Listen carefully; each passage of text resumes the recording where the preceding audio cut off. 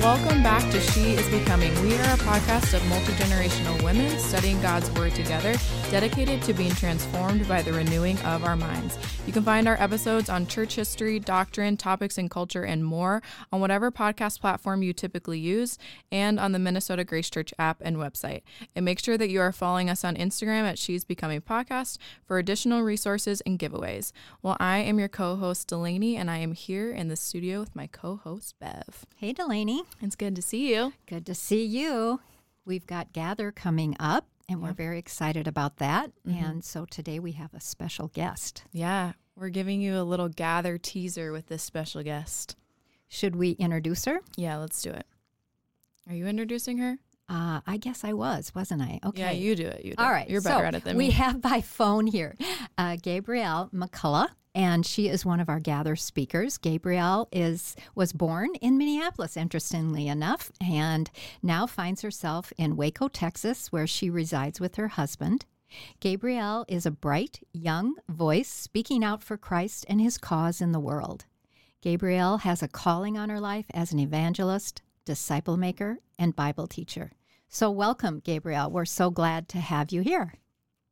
I'm so glad to be here. Thank you guys so much. It really is such a gift to just get to chat with y'all. And yeah, I'm super excited. Yeah, and when you're in Minnesota, do you come to Grace, don't you? Yeah, totally. My parents have started to go to church and really made it their home church in the past couple of years. So I definitely would call it home now. That's for sure. Sweet. So nice. So you get to have two church homes, one in Texas and one here. How blessed are you? Absolutely. Yeah. Well, Gabrielle, we start off our podcast asking each other or our guest kind of our signature question, which is, what has God been speaking to you about lately? I love that question so much. I think, man, there's a few things that come to mind. I think overall, even as we're just kind of kicking off this new year, so like God is continually just reminding me of my like deep need and desperation for him. I think I come back to almost like wanting to have this John 15:5 posture of like, I can do nothing apart from him. Like if I want to abide in him and bear much fruit, like I have to stay in this posture of knowing that I can't do anything apart from him. And so not only is God the one that is initiating my sanctification and completing the work that he started in me, but even my like simple acts of faithfulness is what the Spirit is doing in me. Like even in my effort to be faithful, the Spirit is helping me accomplish faithfulness. And so both in the like sanctifying work that God is doing in me, and also even my efforts to be faithful are all a result of what he's doing in me. And so, yeah, just most simply, I think as we start out this new year, I just am so desiring to be in a posture of desperate needs before God, because I think there's a gap, right? For every single one of us, I think there's a gap between how much we think we need God and how much we like actually so desperately need him. And so wanting to move closer and closer to that, just desperation for him. Yeah. So he keeps bringing me back there. Yeah, well, I think it's easy, like, in our mind to know that we positionally need God. Like, I can think about that really intellectually and know, I can't save myself and know that I need God and I need Christ to save me. But I think there is this daily practical walking that out of like oh, no, I actually every single day need to rely on him for my daily bread. And I think that that's a harder thing for us. We just get so caught up in self-reliance and self-sufficiency. So thank you for shedding light on that. And that is such a sweet place to be, too, to be in that position of needy. And God is so faithful when we come to him with our hands open, needing him to fill them. So even in those little itty-bitty things of the day, we need him every moment. I love that old hymn, we need thee every hour. Yeah. That is the truth. So you are starting your year off in a great spot, Gabrielle. Well, I expect great things from God through you. He's really kind to teach us those things, that's for sure. Mm-hmm. Well, let's just start off here. I don't think that Bev or I have ever heard like your testimony. Can you just share a little bit of like your spiritual history, your testimony? I know a lot of that involves you growing up in Minnesota. So will you just share with us about that? Yeah, man, I would love to. It's always sweet to just be reminded of kind of the story God's been writing in each of our lives. So I grew up obviously in Minnesota, right in the Minnetonka, Chanhassen area. So grew up going to Minnetonka, and so really close to EP, of course. But grew up with parents that not only, I think when some people talk about growing up in a Christian home, they're what they're really describing is like a moral home, or where their parents like maybe sought to do what they thought was morally right. When I talk about being raised in a Christian home, I was really raised by parents that boldly follow Jesus and taught us from a young age to know his word, to memorize his word, to walk faithfully. I feel like they showed us their weaknesses and just really faithfully discipled us. And so I'm one of 4 kids, and each one of my siblings are now faithfully walking with Jesus. And of course, that is like ultimately a result of what God has done in our lives. But I think he used my parents as a primary instrument of that. And so feel really grateful. But grew up just like total Pharisee. Like, I think if there's one way to describe me from like little to middle school, it was a pursuit of wanting to know a lot about God and wanting to be seen as righteous. And even in that, I was memorizing a lot of scripture. I was telling people a lot about Jesus at school, but I think the motivation in that was self-righteousness and pride. I don't think it was a like authentic pursuit of Jesus as Lord, and kind of entered into middle school with, one foot, like kind of trying to pursue God, like the kid that was listening to sermons in the shower and like wanting to know a lot about God from an intellectual standpoint. But then one foot in the world, just, I think like probably like most middle schoolers, like just trying to figure out like, who am I, and wanting to please people and kind of follow the patterns of this world. And it was in 8th grade, like through a series of disobedience, I like had lied to my parents about downloading Snapchat. Wasn't supposed to have Snapchat. Yep. I like lied to them about Snapchat, and I was like, texting boys and lying to them about different people that I was hanging out with. And my parents being faithful, my mom like had always prayed that we would be caught in our sin. And there was like one night, I'll never forget it. She like literally just walks into my bedroom, asked me to hand her my phone, and like totally obviously catches me in my sin. And the next part is just funny because it's totally part of my story, but it's just hilarious. My parents, like truly within like 8 hours of this happening, they like book a flight for me to go to Uganda. And so they send me to Africa for like 4 weeks in the middle of my 8th grade year. And I'll never forget my dad, like right before I'm about to, get on the plane and go to Africa by myself at the age of 14, he calls me and he's just like, "Hey, I love you so much, but the like one thing I'm praying as you go on this trip is that you would come back a new creation." Mm-hmm. And I think like as a 8th grader, hearing my dad say that, there was like almost a chip on my shoulder and a frustration of like, I am a new creation. Like, what are you talking about, kind of thing. And God in his kindness really did use that trip to just completely transform my heart. Like, I think, I could tell you the day, but truly it was a work of God opening my eyes to my depravity and my self-righteousness and pride and disobedience, and just drawing me to his spirit. And so, it was in my 8th grade year that I would say it transitioned from knowing that Jesus had the power to save me from sin and hell to like this God is also a God who can save, but he's also Lord. And if he is Lord, and I confess that he's Lord and believe that he was raised from the grave, like that has to change everything. Like that means submission. That means walking in obedience. That means like my life has to die for the sake of following him. And so,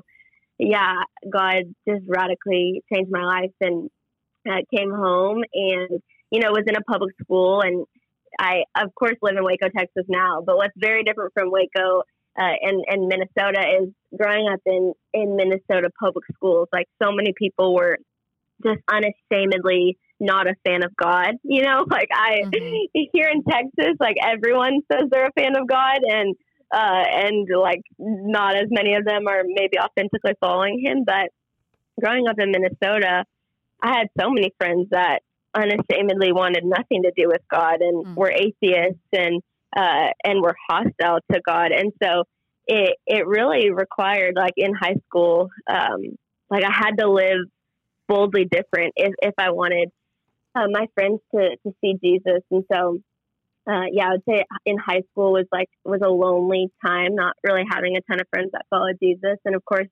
God provided that, honestly, through a lot of Grace friends. Like I found the like Grace homeschool circle, and finally had friends that were following Jesus, and we were reading our Bibles together and evangelizing together and living on mission for the sake of people coming to know God. And I would say it was in those years that the Lord just really, I would say maybe established just kind of what I would say the thing he's tasked me with is to teach his word in whatever capacity, whatever generation that he asked of me. And so decided not to go to college.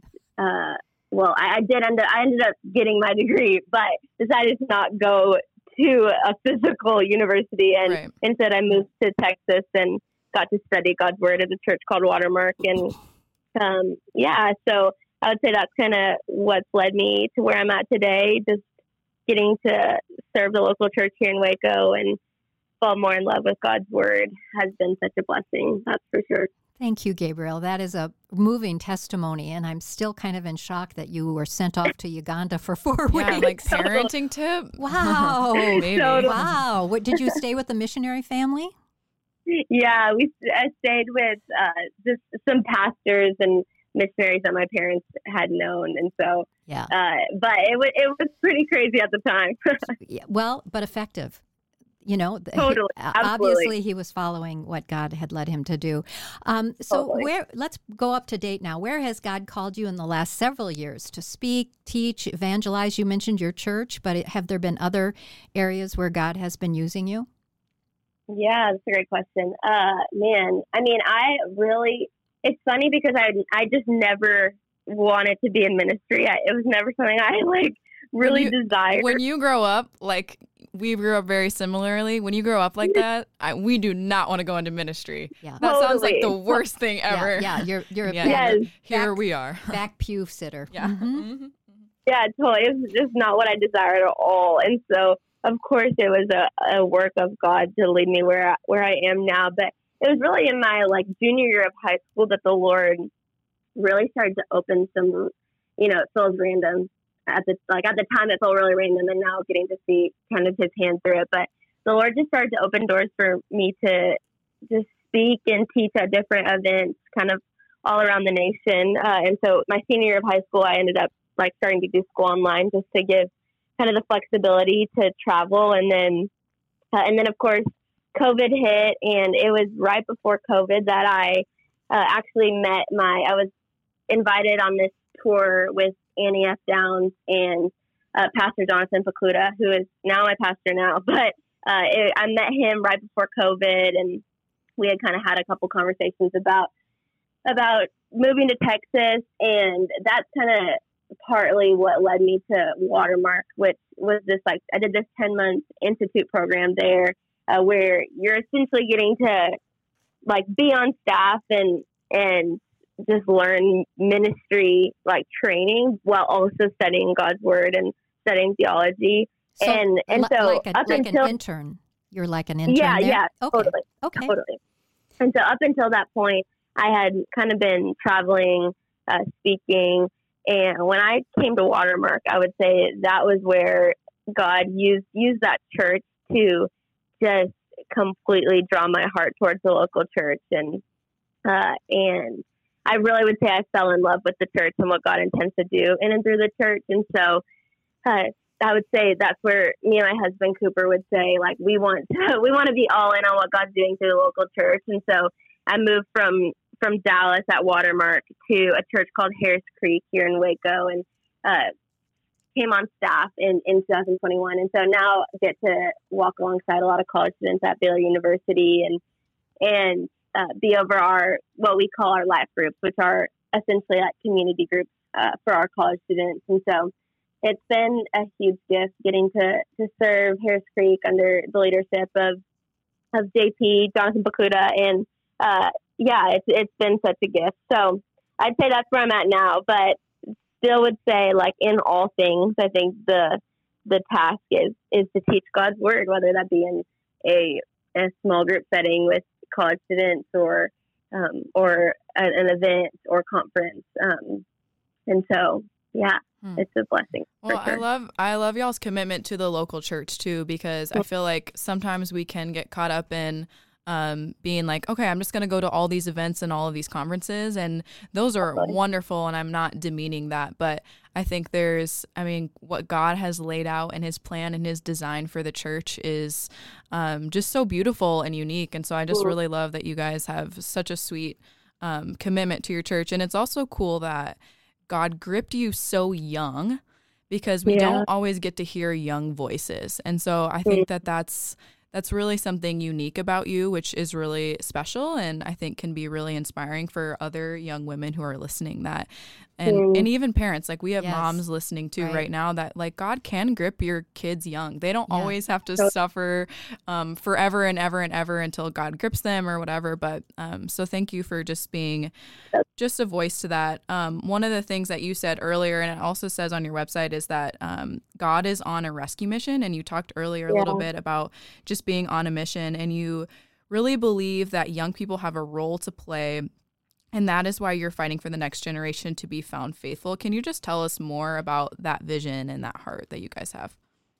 Yeah, totally. I think, man, it was really through studying God's word from Genesis to Revelation while I was at Watermark that I think there was this, it's like I grew up in the church my whole life, and yet I don't think I really understood the, like, grand narrative of Scripture until a couple years ago. It was really through reading, like, Genesis to Revelation where I saw, like, okay, God has established this rescue mission to save people from every tribe, tongue, and nation. And it obviously begins in Genesis where God is dwelling with mankind in the perfection of the garden. And of course, Adam and Eve sin, and sin comes into this world. And then we see this ongoing pattern all throughout the Old Testament where God is seeking to dwell again with his people, whether that be through, pillar of fire and cloud, through the tabernacle, through different prophets and priests and kings. Like, God is seeking to draw closer to his people and to dwell with them for the sake of rescuing them. And then, of course, Jesus comes, right? Like, no prophet, priest, king, or judge could rescue and redeem Israel in the way that they desperately needed. And so God sends himself in the form of a baby to continue this rescue mission. And then Jesus, right, dies and resurrects from the cross and ascends back to heaven, and then promises us that we will receive the Holy Spirit. And then we see this promise in Acts 1:8 that we will receive power and be his witnesses to the ends of the earth. And so there's this continuing that we're in right now where through the Holy Spirit, God has called us as believers to continue this rescue mission. And then we have this future promise that he's going to come again and for the final time, like, redeem all things. And so ultimately to continue to accomplish this mission of every tribe, tongue, and nation coming to know God. And so I think my eyes were awakened to this like grand narrative that's all throughout Scripture, like, right? That's like threaded throughout every book, every verse of Scripture. and realizing that, like, okay, if this is the God that I've given my life to, then He's invited us into this mission, right? Like this Matthew 28 commissioning that He's called us to go, therefore, and make disciples, to baptize, to teach, and He's promised that He'll be with us in this. And so I think, when I think about this next generation and the mission that God's called us to, there's just a need for us as the church to really, like, which I'm so encouraged by even y'all's podcast and even y'all's relationship, because we so desperately need older people to, like, kind of link arms with this next generation and say, like, hey, how can I help you be faithful to this mission that God has given us? And so I see y'all totally leading out in that, which I'm just super encouraged by. But I think it starts with just recognizing, like, hey, do you believe that there is a rescue mission that God has established from Genesis to Revelation? And then if you believe that, do you also then believe that He's invited you to be a part of that?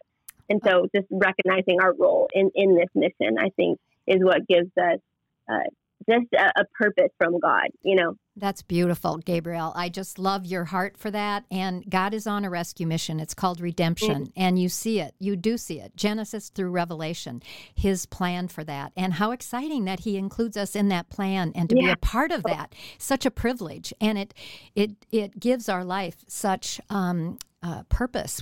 Otherwise we just flounder apart from God, because that is our central purpose, of course, is always to glorify Him. You know, another powerful quote that you mentioned was, whoever wants the next generation the most will get us. Pornography wants us, conservatives want us, liberals want us, social media wants us. So my question is, what would happen if the church wanted us the most?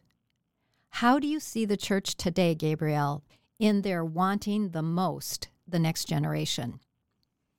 Yeah, I love that. Yeah, I mean, in some ways we're not crushing it, right? Like in some ways we're not crushing it, but I would say an area, even just in our local church, that I think is helping us pursue the next generation is really simple. Like we have community groups in our church that our college students are a part of. We have about like 1,200 college students at Baylor University that are all in these community groups. And so they're meeting every single week and they're answering 3 simple questions.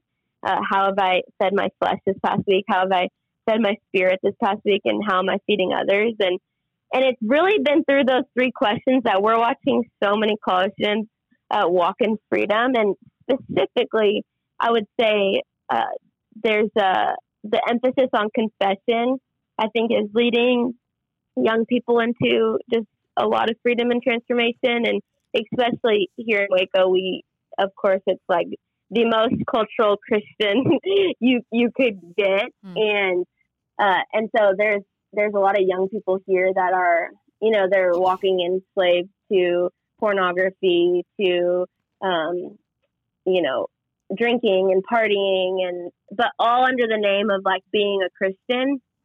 And when they get into a community group and they're every single week, they're confessing their sin to other college girls or for guys to other college guys.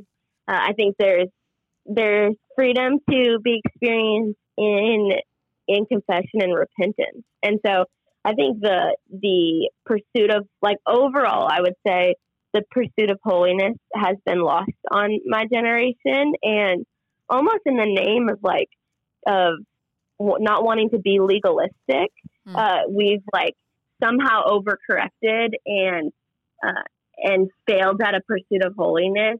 And so I think older generations and even like early church history or even like early American church, like, had a value and an emphasis on holiness and repentance. And it's like a theme we see in almost every great awakening, was this emphasis on the holiness of God and being holy as He is holy. And I think that's something that overall, and of course there's like a remnant God is rising up in my generation that does want to pursue holiness.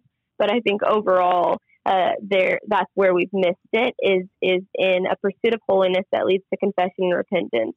And so I think one of the most faithful things that the church can do today in pursuit of the next generation is just simply fostering a discipleship where we examine our sin and examine, hey, where am I not in full pursuit of God? Where am I not training myself for godliness? Where am I pursuing irreverent and silly myths? Where am I being taken captive by philosophy and ideologies that's not according to Christ? And 2 Timothy 2:4 is like one of my favorite verses. We like had it, whatever the word is, inscribed. I don't know if that's the word, into my husband's wedding band. But it just talks about being soldiers that aren't entangled by civilian pursuits. For our aim is to please the one who enlisted us. And so I think as a church, like if our aim is to please God, then what does it look like to not be entangled by the pursuits of man or the patterns of this world for the sake of like full obedience and surrender to God? That would lead to, I really pray, like could lead to revival in this next generation. That's kind of my heart. Yeah, no. And I was reading pretty recently that Gen Z is the first generation to be raised in a post-Christian world. And we live in moral relativism. And so we are living in a time where morals are just constantly changing depending on what society is doing. And so that makes sense that there's not this pursuit of holiness. There's not even really a pursuit to do anything right Totally. in the traditional sense. I mean, we see a lot of like fighting for causes and those kind of things, but the basic, morals of right and wrong that has changed, which is really interesting. But I appreciate that your advice is not, maybe, hey, church, become more relevant. I mean, of course, we want to be all things to all people in the right way, but our advice should always be to stick true to God's word, to practice those spiritual disciplines. Yes. Don't live a hypocritical life. Repent of your sin. And there's an emphasis of that. And John the Baptist and Jesus himself, both of them started their ministries with one word: repent. For the kingdom of God is at hand. Repent. And to see the younger generation now take up that clarion call, really, to repent will revive the church. The church then will be revived. I've seen this on college campuses. My children went to Wheaton College, and years ago they had a tremendous awakening there, spiritual awakening. And these are so-called Christian kids here. But there was a spiritual awakening there where there was just buckets and buckets of tears and repentance and falling down before God. And that is something the Holy Spirit can do in any generation, no matter how they've been indoctrinated or how hard their hearts is. God can do that. So thank you for that call to repent and to lead that holy life so much. Yeah. Even I love, sorry. No, you go. You go. I love, Delaney, how you were talking about the relativism, because I think this next generation is just so confused, right? Like there's just a lot of confusion because there's so many different ideologies and ideas just being thrown at them. And, even when you talk about like gender identity and just confusion there, or relativism, and the idea of like your truth is your truth and my truth is my truth, right? It's like a crazy idea. And so I think in that, the next generation like so badly just needs clarity. Like they need the church to just say, hey, this is the truth. Like God's word is where we will find what is true. Jesus is the way, the truth, and the life, that no one could come to the Father except through him. And really just, I think there's a simplicity to just like boldly declaring like, hey, you might be confused, but we know where truth is found, and it's found in Jesus.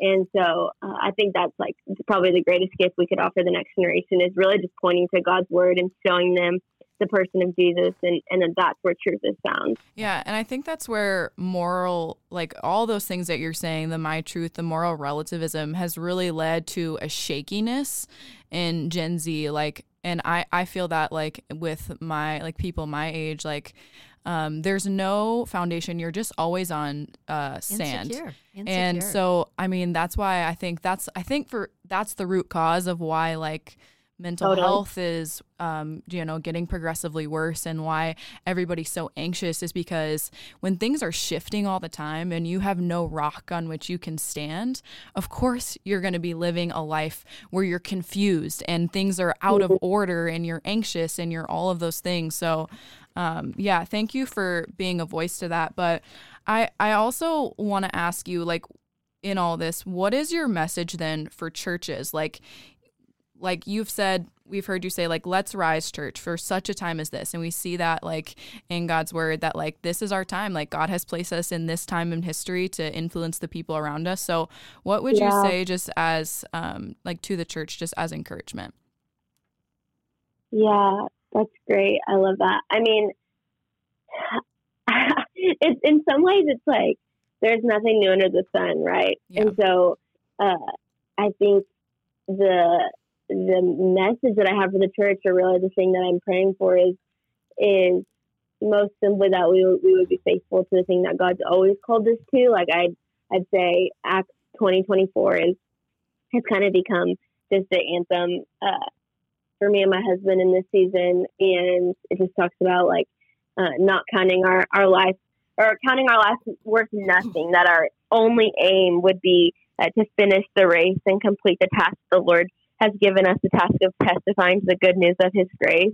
And I'm like, if we could get that thing right, that our life would be nothing to us, that the only aim in our life, like the thing that we would wake up for every single morning, would be to finish the race and complete the task that the Lord's given us of testifying to the good news of his grace. Like, if we could get that one thing right, we will see people come to know Jesus, and we will see awakening, whether if it's the way that we want to see it or not. And I think there's most simply this reality that God he's holy and he's sovereign, and he will see to it, like in it of himself, he will see to it that this grand rescue mission is accomplished. Like he's that faithful and he's that holy, and he will see to it that revelation comes, and that he will dwell again with us.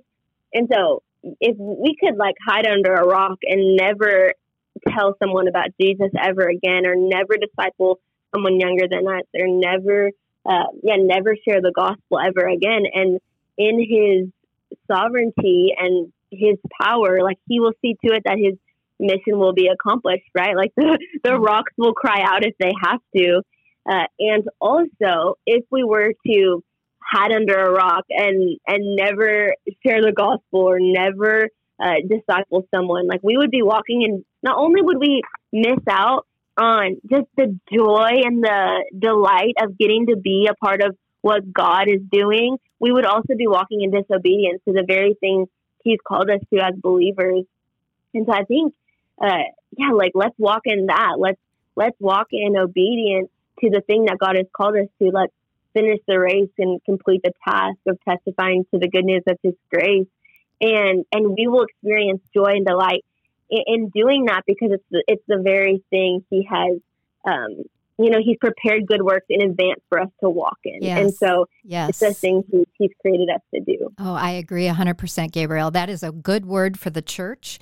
But now let's go a little bit more specific. Could you give us a word for some women my age, older women in the church? What is their role in this? And what about the mom who's raising young children? How would you speak to both of those groups? Yeah, I love that question so much, right? Because for each one of us, there's a role to play. And though I think like from an overall standpoint, it's what we just talked about of finishing the race and telling people about Jesus. There's also can be like more specific roles for each one of us. And man, I'd say to the older generation, like we so desperately want to learn from y'all, whether if we realize it or not, right? Like we so badly need your wisdom and your guidance and your discernment and your prayer. And so I think there is transformation that takes place when just younger people are discipled, right? Like me and my husband were just talking about yesterday. We feel like we've had more older people like just step into our lives and disciple us in this season than ever before. Like I feel like we are just surrounded by just other marriages, and for me, just older women that I, get to pray with every single week, and for my husband, older men that he's meeting with every single week that are, discipling him and developing him to be just a faithful husband and man of God. And we like feel so blessed by that. Like we're growing in wisdom by just like getting to sit at their feet. And so I'd say if you're an older woman listening to this, like, is there a younger woman in your life that you could just link arms with and walk alongside her? And it doesn't always have to look like at 8 a.m. at a coffee shop every single week. Like I've had, older women, one of the women that's discipling me right now, that looks like sitting in her living room as she's, folding laundry or going to walk or, babysitting her kids. And then when they get back from a date night, like getting to have conversation with them. Or it's just like in those little moments that we're getting to watch. You're doing life together. Yeah, that's beautiful. Getting to watch Jesus. So, yeah, I mean, you said it, getting to do life. And in that, discipleship takes place. It does. To the mom, I would say, like, you have, and we kind of talked about this in my story too, but you have such a powerful position to disciple the next generation through your children and to teach them God's word. Like, I feel like when people ask me my dream job, I'm like, I feel like there's no greater thing than to raise babies to know God's word and to teach them who Jesus is. And so, yeah, you have a powerful position and role in raising the next generation. And so, yeah, walking in confidence that what God has called you to and being a mother is really powerful, and He intends to use that for His glory and for your kids to come to know Him. So, beautiful. Yeah, super encouraged. Great. All the mamas out there. Yeah. Well, and like it just shows you that no matter what age you are, there's still something that you can be on mission about. Like if you're a grandma, you can mentor your grandkids. You can, there's a call for you to influence their life. If you don't have children, then you can spiritually mother somebody. You can always come alongside someone in the faith. And so I love that. I love that about God's word, that it doesn't matter what age you are, you never age out of ministry. Like there's always something that God has called you to, and there's always a mission and a job to do. But and He equips us. Sometimes women feel so incapable. What would any younger woman want to know from me? I see that or they get tied up and busy in the fun of retirement and being more free, and they just kind of forget about their mission of coming alongside other women. Well, I think too, just like for older women, it's like being available. Like I don't always feel like I don't have time to meet with somebody every week, but I know in specific moments where I'm like, man, I feel the enemy today, or I've been thinking about this. I need to repent through this. Like I just need to talk to someone. Like having like Bev, like I'll call Bev and I'll be like, hey, can you just pray for me for this? Like just being available and just knowing that even if I don't talk to you, just knowing that you're there and you're praying for me is also helpful. For you, she does pray for me. Yes, I do. The best. I love that. We all need her. A prayer warrior. She's my girl. I love her. Yeah. So it's just the being available to like not feeling like I'm a burden to them, like that I can call if something is wrong or if I need them. But what would you say, like just getting really practical, if there is like what would be like if there's one attitude that you could change about the church, people in the church that maybe is like hindering the younger generation from coming, or just, I don't know, could just be tweaked so that we can just welcome young people in better, what would that be? Yeah, man, I think the first thing that comes to my mind is just perception management. Like, I think it just never does us a favor to like act like we have it all together, or to put on an image of perfection or self-righteousness. And I think, I think this is it's rampant among the older generation in a lot of ways, but we see it a lot here in Waco where people are, I think, afraid of living authentically, which is just, it's so interesting to me because we, of course, like the only thing that we can boast in is Jesus. And so I think like living in such a way where we are like so free that we're okay if people are seeing our sin and our weakness. And so I think any attitude that leads us to manage our perception and make the younger generation think that we have it all together, or the church to make it seem like we have it all together, I think just doesn't lead us to boast in the cross, and boast in what God's done. And so that's something I'd say my pastor here in Waco just leads out really well in. Like he just is constantly, even in staff meetings, like just sharing ways that he's falling short, or just giving us a window into what God's teaching him, and he's quick to confess, even if it's getting like coming late to a meeting, like owning that. Like we talk about something that a value on our staff is spotlight, and what we mean by that is we just want to constantly be putting a spotlight on our sin and our weakness, so that like it can be exposed and in the light, and God can sanctify us through it, but also so that the people around us can learn from it. And so even if it's like getting late to a meeting, instead of texting like I'm coming late and there's bad traffic, like there's a difference between that and like, hey guys, will y'all please forgive me? Like I did not manage my time well today, and I'm so sorry for being late to this meeting. Like those two texts have like a really different posture, and I think one is trying to manage perception, and the other is acknowledging like, hey, I'm sinful and weak, and so like I want to bring this into the light so that I can ask for y'all's forgiveness, and so that there can be reconciliation,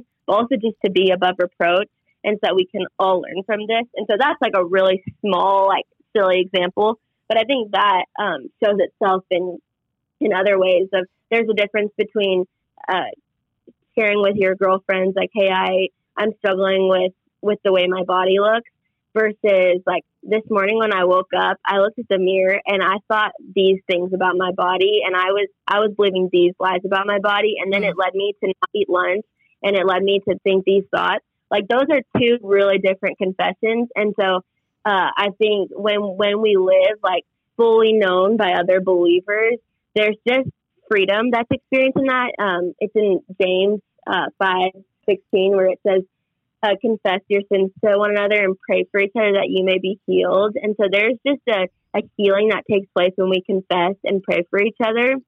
And I think if we try to manage our perception and appear to be more together than we are, right, it will rob us of this healing that God wants to do. You're really living the gospel. You're living it day to day. You are repenting, confessing, and receiving mercy and forgiveness.